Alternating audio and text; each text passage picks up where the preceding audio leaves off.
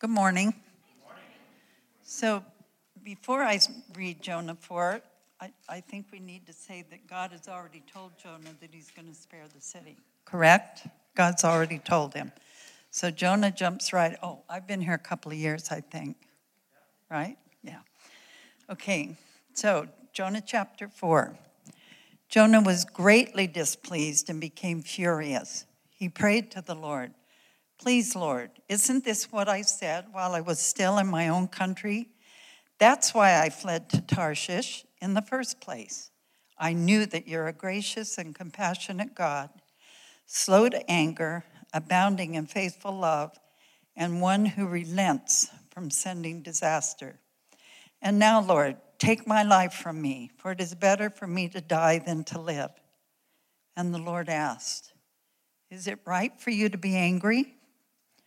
Jonah left the city. He found a place east of it. He made himself a shelter there and sat in its shade to see what would happen to the city. Then the Lord God appointed a plant, and it grew over Jonah to provide shade for his head, to rescue him from his trouble. Jonah was greatly pleased with the plant, and when dawn came the next day, God appointed a worm that attacked the plant, and it withered. As the sun was rising, God appointed a scorching east wind. The sun beat down on Jonah's head so much that he almost fainted, and he wanted to die. He said, "It's better for me to die than to live." Then God asked Jonah, "Is it right for you to be angry about the plant?" "Yes, it's right," he replied. "I'm angry enough to die." And the Lord said, "You cared about the plant, which you did not labor over and you did not grow. It appeared in a night and it perished in a night. So may I not care about the great city of Nineveh, which has more than 120,000 people who cannot distinguish between their right and their left, as well as many animals." This is God's word. All right, well, here we are. We have made it to the end of the book of Jonah. Our journey is wrapping up today.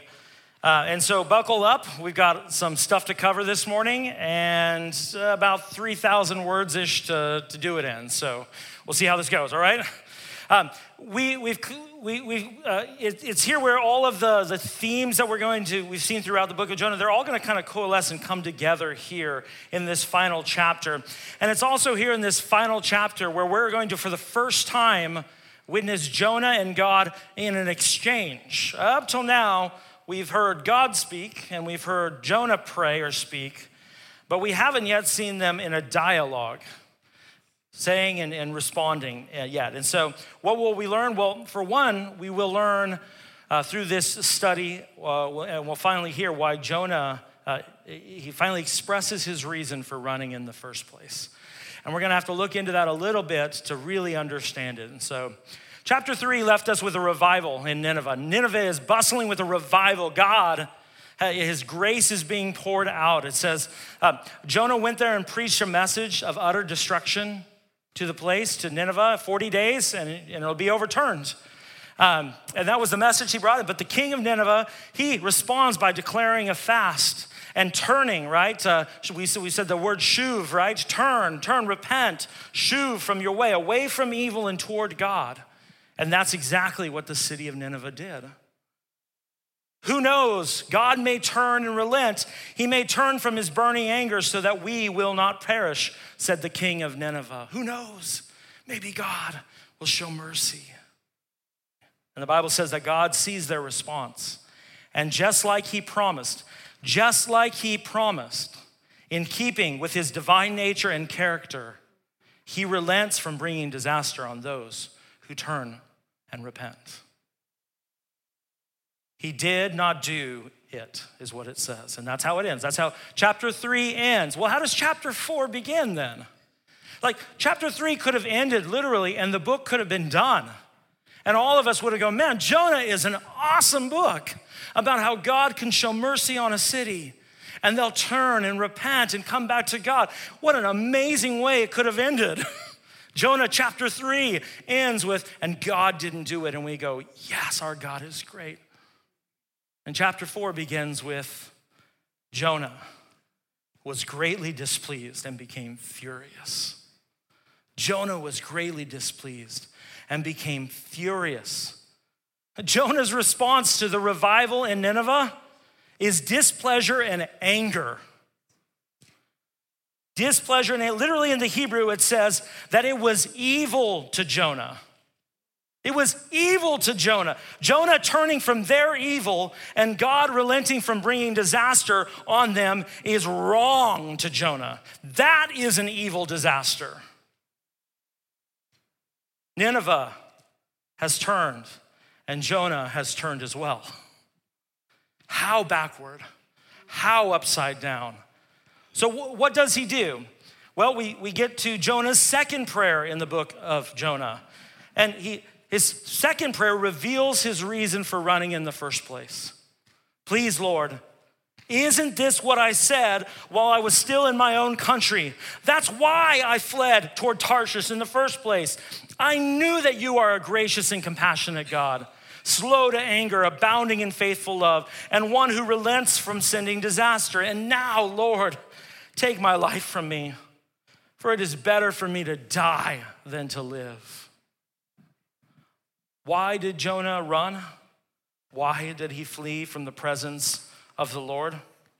I asked a question a couple of weeks ago in our message. Does Jonah know the God he claims to worship? Does Jonah know his character? Does Jonah know the Lord as he claims to fear? And that was in question throughout the book. And the crazy part is we get to chapter 4 and we realize he does. He actually does know the Lord. He knows what kind of God he is. He doesn't like him for that. He despises him for being the God that he is, the God that he revealed. He doesn't like it. He hates him for it. He can't stand to even live with a God like that. One that would pardon those people. Does this God even know the pain and distress that those people have caused on the Israelites? Let alone the rest of the world? Doesn't our God care about his own covenant people more than any other people on the earth? Aren't they dear and precious to him? Why would he show this kindness or this kind of mercy to this wicked and perverted Assyrians? Why? Jonah knew that God would do this because Jonah knew the history of God's people. In fact, he uses the very words that God reveals himself to Moses back in Exodus chapter 34. It's the verse that we read at the front end of the service. And one pastor described these words in Exodus 34, verse 6 and 7, as the John 3:16 of the Old Testament. They're repeated over and over again throughout. You can't not know them. In fact, they're very familiar to anyone who's read the Bible or been around the church for long. The Lord is compassionate and gracious God, slow to anger and abounding in faithful love and truth, maintaining faithful love to 1,000 generations, forgiving iniquity, rebellion, and sin. So he knew that God's intention all along was that he wanted to show mercy. He wanted to pardon the Ninevite people. Jonah's experience, in contrast to how he is responding to the Lord's mercy to Assyria, is what is the most egregious, because Jonah experienced that same mercy only a couple chapters back. He experienced that same mercy as he was wayward, running from the presence of the Lord. And the Lord showed him severe mercy, and he saved him through judgment as he appointed a fish to swallow him after being thrown overboard to a certain death. The Lord had shown him his gracious compassion. And what did it actually result in? It actually resulted in this beautiful prayer of thanksgiving, right? I mean, it was lacking repentance, but it was thankful. God saved him through judgment. So what has happened to Jonah's words? Salvation belongs to the Lord. Remember he said that in chapter 2? Salvation belongs to the Lord. How about this salvation of the Ninevites? Does that belong to the Lord? So we know that Jonah is angry with God. And we know it is because the Lord is abounding in faithful love. But that doesn't actually answer why God's mercy and grace would so enrage Jonah. Not fully, so let's keep going. How does God respond to Jonah's temper tantrum? With a question. A really cutting question if you think about it. Think about where you're at. Think about what you struggle with. Think about the areas that you think are of utmost importance in your life or in this world. And then hear the words of the Lord say, is it right for you to be angry? Period. Question mark. Is it right for you to be angry? Jonah, have you a right to be angry with my mercy and grace? Jonah, what gives you the right? What gives you the right? Well, there's actually a little wordplay here as well. There's also a demonic fly attacking me. Sorry. There's a wordplay, and you guys can see it, right? We don't want another one of those debacles where you're watching the live debate, right, and the fly. You guys remember that? Flygate? No. There's a little wordplay that's going on here as well. To be angry, right? Is it right for you to be angry is also translated to be hot. To be hot. And we're going to see what comes next, right? Jonah will actually get to experience on the external the truth of what's happening internally within his heart. He's going to get to feel it. So Jonah, if you notice in that scripture, Jonah doesn't even answer God. God says, do you have a right to be angry? And Jonah doesn't even answer. He doesn't say anything. He just heads out of town to the east. That's Jonah's MO, right? Get up and go. Heads out of town to the east, and he made himself a shelter there. He sat in its shade to see what happens to this city of Nineveh. Why is he going to see what's happening to the city of Nineveh? They repented already. God shows mercy on them. Jonah's still holding out hope. Jonah's still holding out hope, but for what? He's hoping they screw up. He's hoping their repentance falls apart, the revival falls apart, that this turn of events fizzles out, and he's really hoping for a front row seat to the fire and lightning show. Jonah is still hoping for judgment. He thinks he has a better read. Jonah has a better read on these people than God does. And God just needs a little time before he comes around to Jonah's side. And so he sets up and he watches. And how does God respond to Jonah? Then the Lord God appointed a plant, and it grew over Jonah to provide shade for his head, to rescue him from his trouble. Jonah was greatly pleased with the plant. When dawn came the next day, God appointed a worm that attacked the plant, and it withered. What on earth are we reading here? You guys remember when God appointed a great fish to swallow Jonah? It's the same wording here. Same wording. God appointed a plant.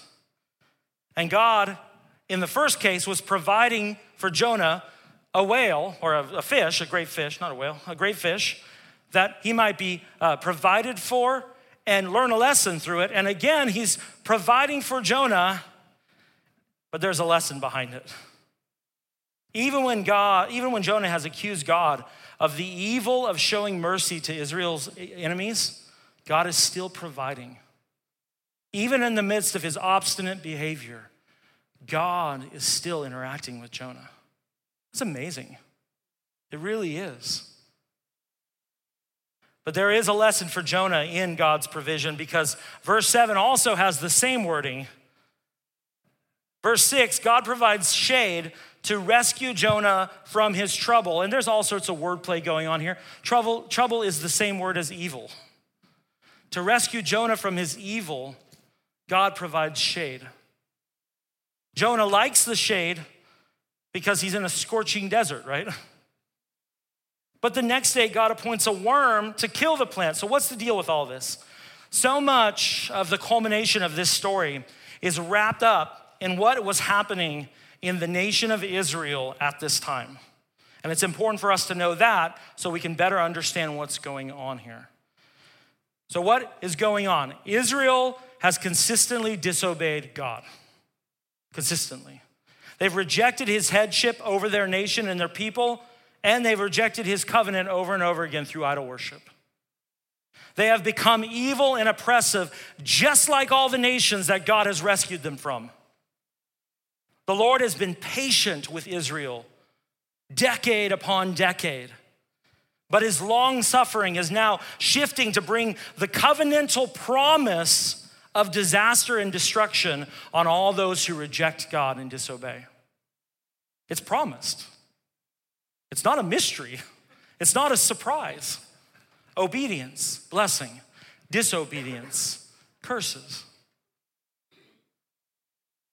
And so the Lord is now bringing about. And we get some of the insight from some contemporaries of Jonah. There are two prophets particularly who are contemporaries of Jonah.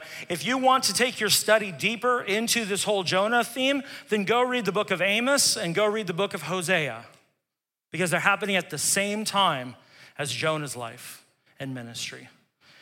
And listen to these words of the Lord that came through the prophet Amos to Israel. These are words to Israel that God spoke through the prophet Amos. It begins in verse 6. Amos, I gave you absolutely nothing to eat in all your cities. That sounds like a good blessing from the Lord. I gave you absolutely nothing to eat in all your cities, a shortage of food in all of your communities, yet you did not return to me. This is what the Lord declares. I also withheld rain from you while there was still 3 months until harvest. I sent rain on one city, but no rain on another. One field received rain, while a field with no rain withered. 2 or 3 cities staggered to another city to drink water and were not satisfied. Yet you did not return to me, says the Lord. I struck you with blight and mildew. The locusts devoured your crops. I sent plagues like those on Egypt. I killed your young men with the sword. I overthrew some of you as I overthrew Sodom and Gomorrah, yet you did not return to me. This is the Lord's declaration. Therefore, Israel, this is what I will do to you. And since I will do that to you, Israel, prepare to meet your God. He is here. The one who forms the mountains, creates the wind, and reveals his thoughts to men. The one who makes the dawn out of darkness and strides on the heights of the earth. The Lord, the God of armies, is his name. Wow. To his covenant people. Both Amos and Hosea prophesy that Israel will be destroyed and that her people will be taken off into exile. It's done. The covenant has been violated. The promises of God. Well, we love to say, we have a song, all your promises are yes. And even the ones about disobedience. Even the ones about judgment? Even the ones about rebellion? All your promises are yes. Amen. Jonah knows all this. Jonah knows all this. He knows the time's coming. He knows. And what else does he know? He knows that Assyria, he knows Assyria is the world power of the time. Of course it's going to come through them. It's going to come through Assyria. He knows that. They've already been threatening the northern borders of Israel. They've already subjected some regions to be forced to give tributes of their resources. It's only a matter of time. Assyria is coming. Jonah knows Assyria is the one who will ultimately be God's servant to bring about the destruction of his homeland, his nation, and his people. And what is he supposed to do? He's supposed to go and preach a message of repentance to them. How dare you, God? How dare you ask me to do that? He wants Assyria destroyed, yet he knows his message is one of salvation, and he can't stomach it. Back to that plant. What does it have to do with anything? We have to truly understand. I'm sure that scripture in Amos can be shocking because we're so used to a triumphalism, a God who just loves me and accepts me. This is the same God. We have to see that God's sovereignty is not only restricted to acts of compassion. God's sovereignty is not only restricted to acts of compassion. The author of life has the power and the prerogative to give and take away. That's his and his alone. He has the power to choose a small, insignificant people out of all of the nations in the world and to reveal himself and his word to them so that they might become a light and a blessing to all people. And when they fail to keep his commands and honor him as their God, the Lord, who is like a husband to them, and they forget their husband of their youth, and then they go and they prostitute themselves to other gods. That's Hosea, right? That's Hosea. They go and prostitute themselves to other gods. He has the right to send a worm to destroy their protection and covering and allow them to experience the severity of life away from his goodness. He has that right. God often turns up the heat on us in order to expose the deepest parts of our hearts. That heat pushes us immediately to defensiveness. But you know what defensiveness does? It shows clearly that's a problem. Out in the open. Yep, I don't like that. That's good for us. That's good for us.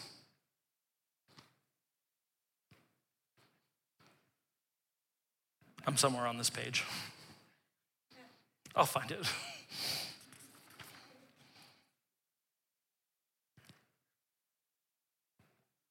He is God. We are not. We've said this before in our study of Jonah. He is God. We are not. As the sun was rising, God appointed, there's those words again, God appointed, a scorching east wind. The sun beat down on Jonah's head so much that he almost fainted and he wanted to die. He said, it's better for me to die than live.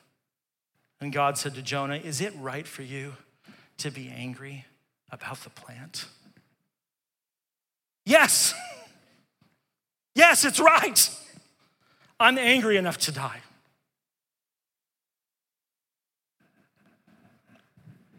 It literally says, when it says the sun beat down on it, it says the sun attacked Jonah's head. The sun attacked Jonah's head, trying to get through his thick skull and ask the question. God asked that question again with a little twist. Is it right for you to be angry about the plant? Okay, you didn't get it when we were talking about the city. Let's talk about the plant. Let's bring it down to your level. Let's talk about a plant that you popped up one day and went away the next. Is it right for you to be angry? And he says, yes, it's right. I can be angry enough to die. Remember in verse 3 of this chapter, Jonah wanted to die because of God's right to deliver. He could not stand the fact that God would show mercy and deliver a people. And now he wants to die because of God's right to destroy. How could you take this plan away from me? Now I'm exposed. I just want to die. God's right to deliver, God's right to destroy. And so God turns up that heat on us. He does it to us to expose the deeper parts of our heart. He does that heat, moving us to defensiveness, clearly exposes the idols of our heart, where we have put our hope and our trust and our confidence in anything other than God. And for Jonah, he idolized Israel's special status. He thought that privilege brought immunity. I'm privileged, I'm immune. We're immune. He didn't want to lock steps with the Lord in obedience and covenant following. He demanded that the Lord lock steps with his perspective. He couldn't stand a God who wouldn't defend his special status. Tim Keller says in his great book on the Book of Jonah, that Jonah fell into a kind of extreme partisanship where he would rather have people destroyed and spiritually lost forever as long as it benefited his country. His country and his status had become idols in his heart, and he didn't care the cost. He wanted God to be for the cause of Israel instead of Israel for God. That's what prophets were supposed to do, right? They were supposed to go to the people and remind them of the covenant and call them back. And this prophet wanted God to endow special blessings and privileges on a people who had been disobedient.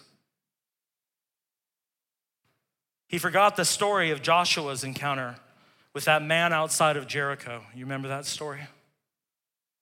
Joshua encounters a man and he says, "Are you for us or are you for our enemies?" And what does that man say? Neither. Neither. Not for you or your enemies. He replied, "I have now come as the commander of the Lord's army." In other words, are you on the Lord's side? I'm not on your side or their side or anyone's side. You get on my side. Jonah wanted a God he could control for his own benefit, but who did he actually encounter? Well, he encountered the Lord, the God of armies. And so in this book that we have been studying, who gets the last word? God. God gets the last word. And the Lord said, "You cared about the plant, which you did not labor over and did not grow. It appeared in a night and perished in a night. So, may I not care about the great city of Nineveh, which has more than 120,000 people who cannot distinguish their right from their left, as well as many animals?" And that's how it ends. That's how it ends. God continues to the very last verse to be merciful with Jonah. He doesn't give up. He doesn't flick him to oblivion. He wants Jonah's heart to beat with God's heart, not the other way around. He wants Jonah to grasp what God's priority is. He is about saving people. He is about showing mercy. The Assyrians didn't have the law of God as Israel did. They didn't have the law to guide them.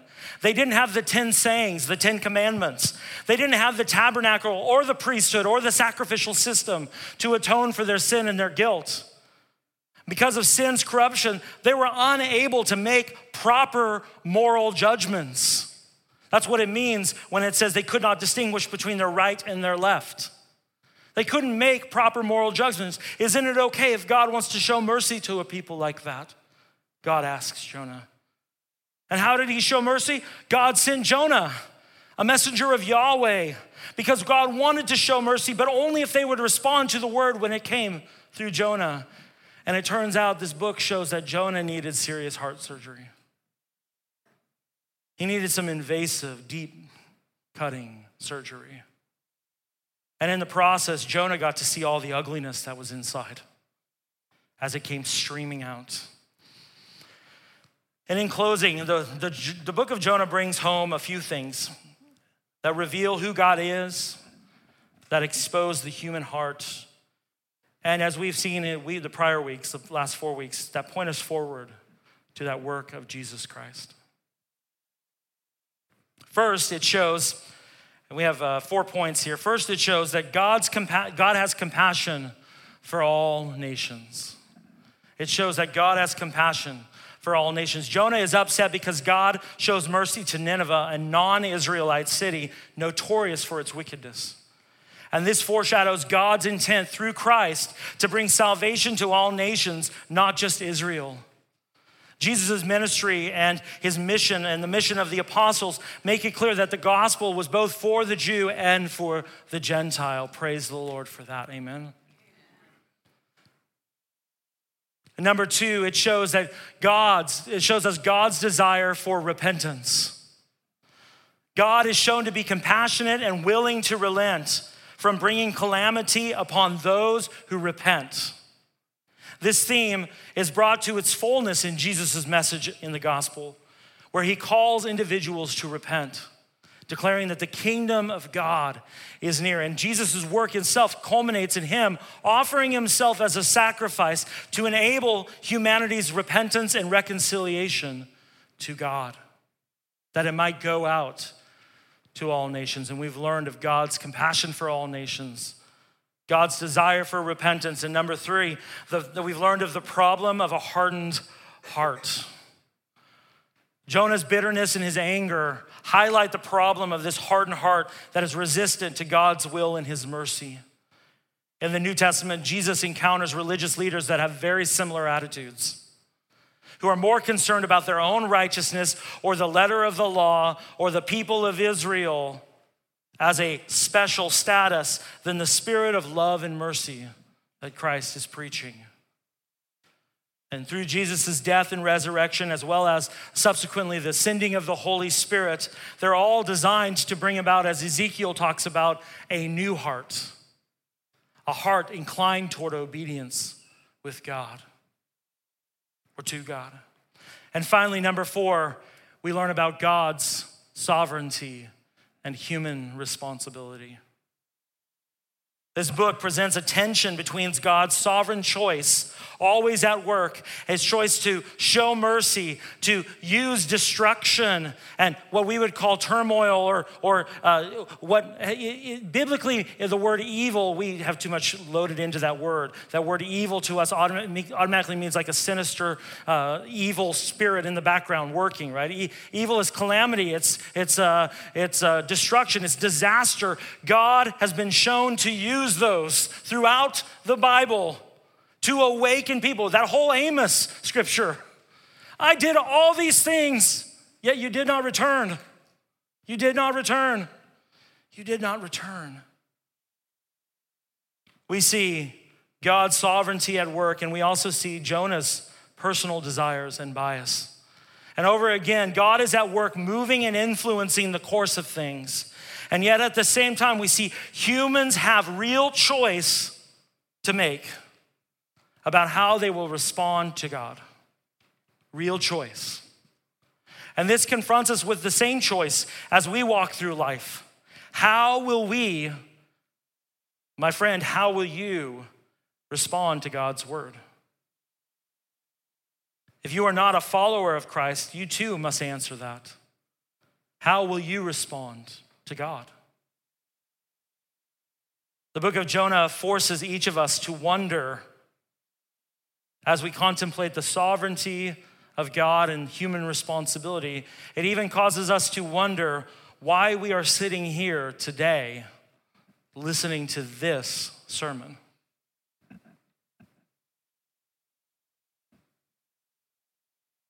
John Newton, who is famous for writing the hymn, anyone? Amazing Grace. How sweet, and just an amazing story of a man redeemed by God's grace. But he did write other songs, not as famous. He did write other songs. And in fact, there's one song that he wrote that he clearly had Jonah in mind. And I'm going to end with the words of that song. The title of the song is, I Asked the Lord That I Might Grow. I asked the Lord that I might grow in faith and love and every grace, might more of his salvation know and seek more earnestly his face.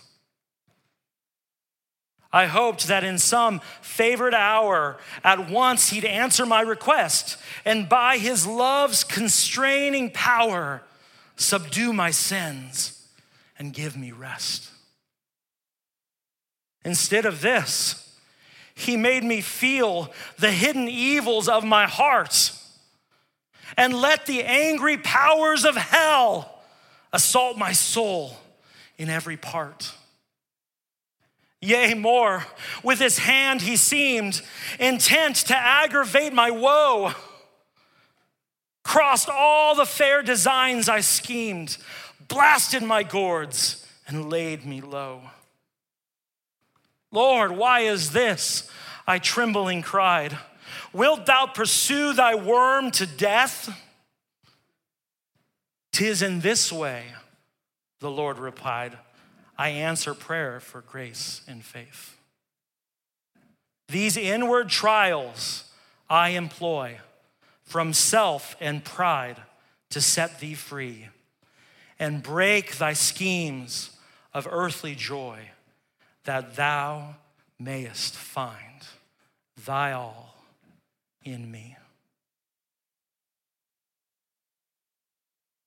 The Lord is saying, don't you see that if you treasure him supremely, more than anything else, only then you'll be truly free.